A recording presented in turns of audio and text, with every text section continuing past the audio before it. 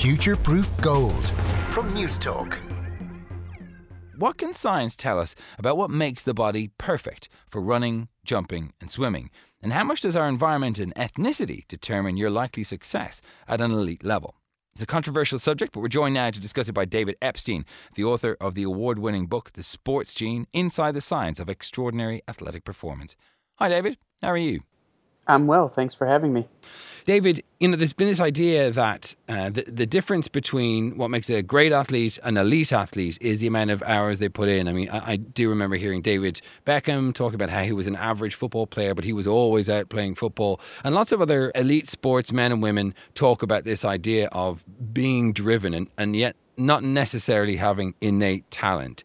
Where did you kind of crack on this particular issue?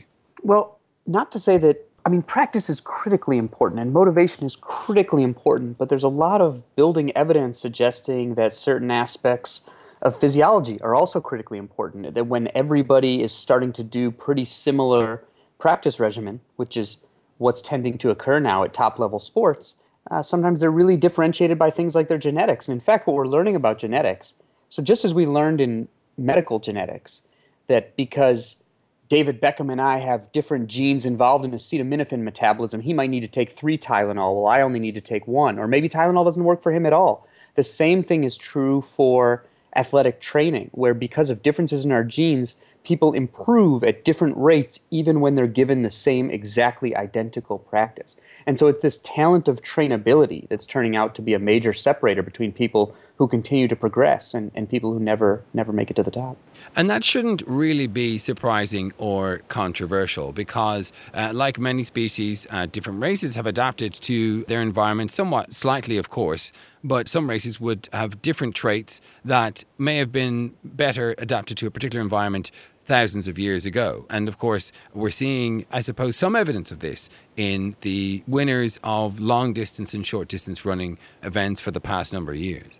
Absolutely. A great example is, so when I stayed in Kenya for a while, we think of Kenyans, as being great marathoners. You go to Kenya and they say, wow, those Kalenjin tribe, those people are really talented. And that's a minority tribe in Kenya that makes up about 12% of the population. It's just a couple million people in the world. And they're basically all the pro runners. So to put their achievement in perspective, I think 14 Brits have run under 2 hours and 10 minutes in the marathon in history. That's 4 minutes and 58 second per mile pace. And 32 Kalenjin runners did that just in the October before I published the book, just in that 1 month. And one thing they have is when I was visiting them, I was crisscrossing the equator to their training sites, and their ancestry is basically at the lowest latitude possible in a very hot and dry climate, and that causes elongation of the limbs. It's like the reason why, it's for cooling, like the reason why your radiator has long coils to increase surface area compared to volume to let heat out. And because the leg is like a pendulum, the less weight there is at the extremity of it, the more energy efficient it is to swing. And so it's not that those Kalenjin runners, compared to the rest of the world, or even other Kenyans, have more oxygen they can process. They just get more speed, like a car with good economy for a given amount of fuel. Yeah, but wouldn't the availability of food necessitate how fast they would need to run? So, for example, you may sweat more when you're running, and that might necessitate longer limbs. But if there's food all around you, then you don't need to run so much.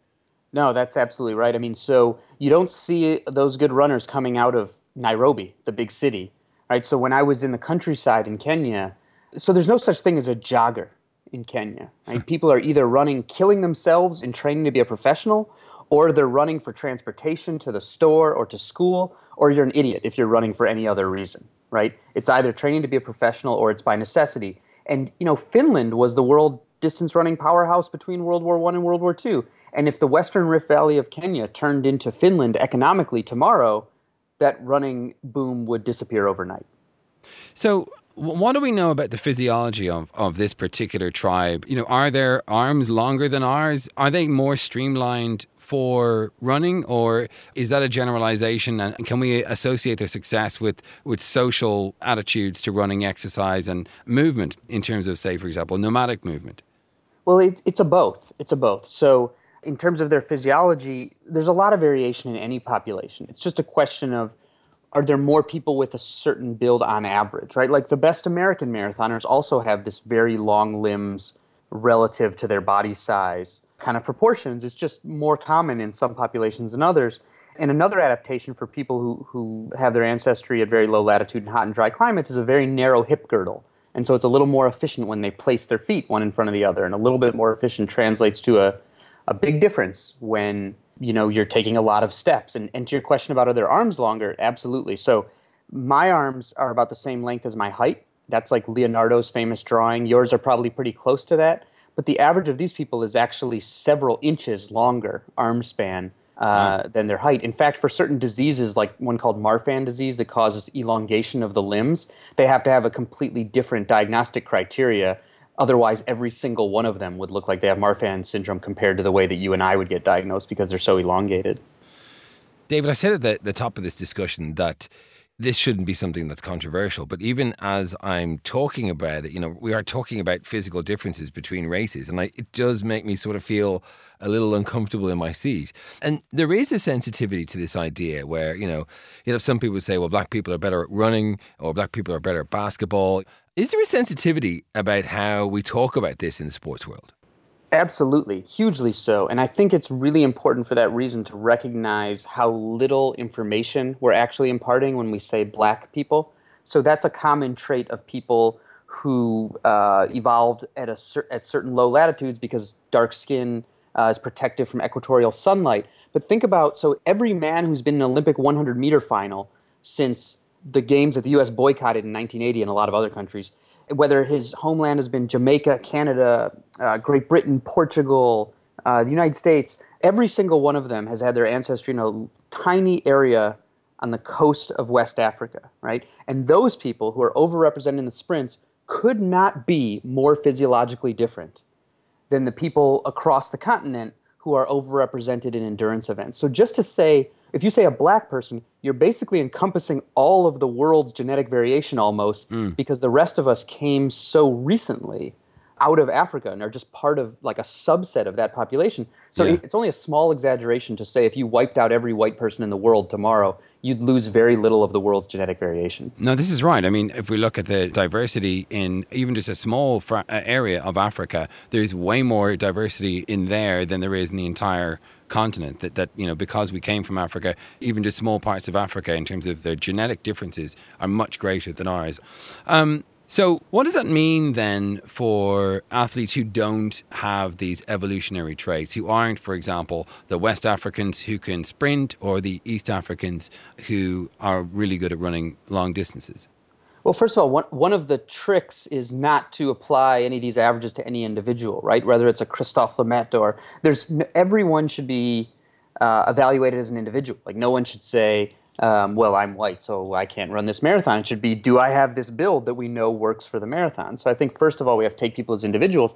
But also, I think one of the beautiful things about sport is it's this great sort of stage for the display of human biological diversity. In fact, as sports have gotten more competitive, the body types that are advantage for any particular sport have gotten more different from any other sport. So while basketball players have gotten taller, female elite gymnasts have shrunk from 5'3" to 4'9" on average over the last 30 years. Sorry, I should put that in metric. But anyway, because it makes it easier for them to spin. So it's not just that one body is better or not for sports.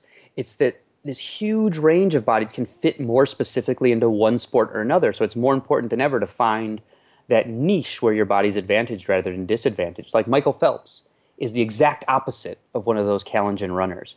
For swimming, you want a long torso because it's like a long hull of a canoe that makes for speed going over the water. So he'd be a horrific marathoner, but he's advantaged in the pool. So it's really about finding where you fit, not about one being better than the other. Yeah, I mean, there are people who would say, look at swimming. There aren't a huge amount of Africans represented in the sport of swimming. But surely this is down to the access of swimming pools in somewhere like Africa. Surely we can't put everything down to genes and physiology.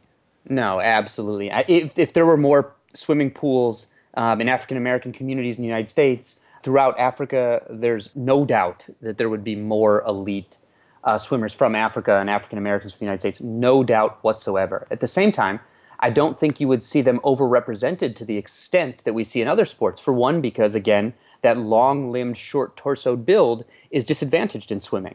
So you won't see quite as many people on average with the appropriate build to reach the very top level. And also, a lot of Africans descend from areas that have been where evolution has been greatly, greatly affected by malaria. And they have certain adaptations that are protective against malaria. And in some cases, those adaptations, particularly we're talking about West Africans here, impair their ability to create energy using oxygen in certain cases. So you tend not to see West Africans in events as they get longer that are purely aerobic endurance. So if you look in track and field or athletics, for example, above the 800 meters, you tend to see people from those high malaria regions disappearing because some of these protective evolutionary traits for malaria can be a disadvantage for endurance. There must be a point at which these sort of advantages sort of peter out, right? A kind of a level where any more advantage in this particular area doesn't really help you win more races or more games. Yeah, well, I think it kind of exposes the futility of the sort of nature versus nurture, right? So if everybody had the same genes, like if everybody were identical twins, then only training would separate them. And if everyone had the exact same training, then only genes would separate them. And so it's sort of a sliding scale. You know, every once in a while you see something like the Borlée twins, the 400-meter runners from Belgium, where they train the same and have the same genes. And I was at the finish line at the London Olympics when they finished, I think, 0.02 seconds apart. So when the genes and the training are the same, you get pretty similar outcomes. Let's talk a little bit then about how to add that little bit extra beyond nature, nurture and environment and the unnatural. There's been a lot of talk about doping in a number of sports, and I suppose a lot of questions will be asked about athletics starting this weekend. How difficult is it for scientists to kind of keep up with the doping when sometimes runners are going to the lengths of using their own blood that they made up in high altitude and injecting it into themselves before running? I mean, how difficult is it to keep up with the science of those who really have that desire to win no matter what? Well, it's very difficult, not because it's so hard to keep track of the methods, because the athlete biological passport, can detect some of that self blood transfusing. So that's a great innovation in drug testing. Like, I was amazed when Lance Armstrong made his comeback and he posted a bunch of his drug tests online and said, "See, I haven't failed any of these." But if you look at them as a timeline, it's like the exact signature of transfusing your own blood. Oh, really? So, he was ill-advised to post those because then people like me downloaded them. But that said, even if they keep up with the methods, which they do a pretty good job of, you can't catch everybody. So the way it's built like the criminal justice system in a sense. The burden of proof is on the testers. And when athletes are using these hormones that are synthetic versions of things that occur naturally, like EPO or testosterone, the drug tests are based on probability. They say, okay, we see this interesting ratio of carbon atoms in this person's testosterone that doesn't look normal. It looks like this is from synthetic testosterone. But how abnormal does it have to be for us to say this is surely doping? And it's hard to ever know for sure. It's hard to know because you're not directly detecting the drug like you would with cocaine or marijuana.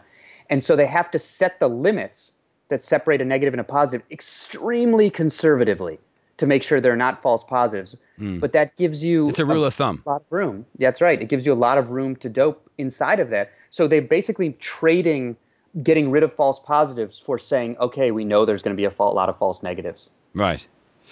At the moment, there are different methods, more of them becoming, as you say, a little bit more sophisticated in terms of giving that extra tiny competitive edge when it comes to race time. But what about these genetic differences that we're talking about? I mean, is it theoretically possible to devise a gene therapy to give runners those missing genes that provide those specific proteins that make someone better at running, swimming, or jumping? It's definitely theoretically possible. And at the moment, I'd say there are traditional methods of doping that are so effective, I probably wouldn't move to gene therapy yet myself. But absolutely. So most of genetics has turned out to be way more complicated than we thought it would be 10 years ago when people thought there'd be, one gene for the shape of your nose and one gene for your height. Well, it turns out that there are thousands of DNA variations that interact to create the differences in height between adults, not to mention also diet and environment and things like that. So it's really hard to engineer something like that. But, so for example, in the sports gene, there are 2 chapters where I talk about single genes that have large effects. One that disables a protein that tells your muscles to stop growing. So this was identified in the so-called German super baby who the nurses noticed had muscles right when he was born. And the other a mutation of the receptor that responds to EPO, the natural hormone, the one that people like Lance take synthetically. And that caused one athlete to have an overproduction of red blood cells, and he won 7 Olympic medals, and his nephew had it, and he was a gold medalist too, cross-country skiing, and his niece had it, and she was a world junior champion, etc. And so anytime you have these single gene targets that can cause a large effect, while those are few and far between, that means you have yourself a gene therapy doping target because it's not that hard to engineer. Could we, test our children for the likelihood of success at athletics and then, target the ones with better training that may do particularly well? Or am I imagining an Orwellian Gattaca-like future that that doesn't bear any reality with the real world? No, that's a great question because there are a lot of, at least once a month I get something from a company, asking for like some kind of endorsement of their genetic testing kit that they're going to give to parents to do exactly that. Really? And exactly. You were joking. No. I have them stacked up on my desk, like the kits, because they send me the kits too and say they'll test me for free. And I've done a lot of the testing just to see how it works, not because I buy into it, because frankly, it shouldn't be done. So let me give you an example. There's one gene that we know that all these test for, called ACTN3. And this gene codes for a protein found only in fast twitch muscle fibers. So if you don't have one of the so-called sprint versions, you're simply not going to be in the Olympic 100 meters, period. It's one piece of the puzzle. There might be 1,000 pieces of the puzzle, but you can't finish the puzzle without this piece. That said, 80% of the world has it anyway, and it doesn't tell you anything short of the elite level, and it only tells you if you won't be in the Olympic 100 meters, which you already know. Right? A much better genetic test. I don't need a genetic test to tell me I'm not going to be in the Olympic 100 meters. That's right. You need a stopwatch. And that's the best genetic test for your kid, is a stopwatch, because genetics is avant-garde and sexy, but you're way better off directly detecting whatever you want to measure. Why look for height genes when you can use a tape measure? Right? We know a lot about physiology and how we can look at physiology to cater someone's training environment and training needs. And physiology is the combination of their genes and their environment, and that's what we really care about, not just their genes. What about this idea of making blood data public? I mean, you made a reference there to Lance Armstrong posting his data. I mean, should every athlete's data be made open source so that people can look at it, analyze it, and if there are nerds out there who want to, add 2 and 2 together and get 4, that, this is in the public interest, that if these people are competing for internationally recognized prizes, that surely these things should be fully transparent? I'm of two minds about it, because obviously the more transparency, the better. And I would love to do some of my own analytics on the blood data, so I'd love to have it all available so I could play around with it.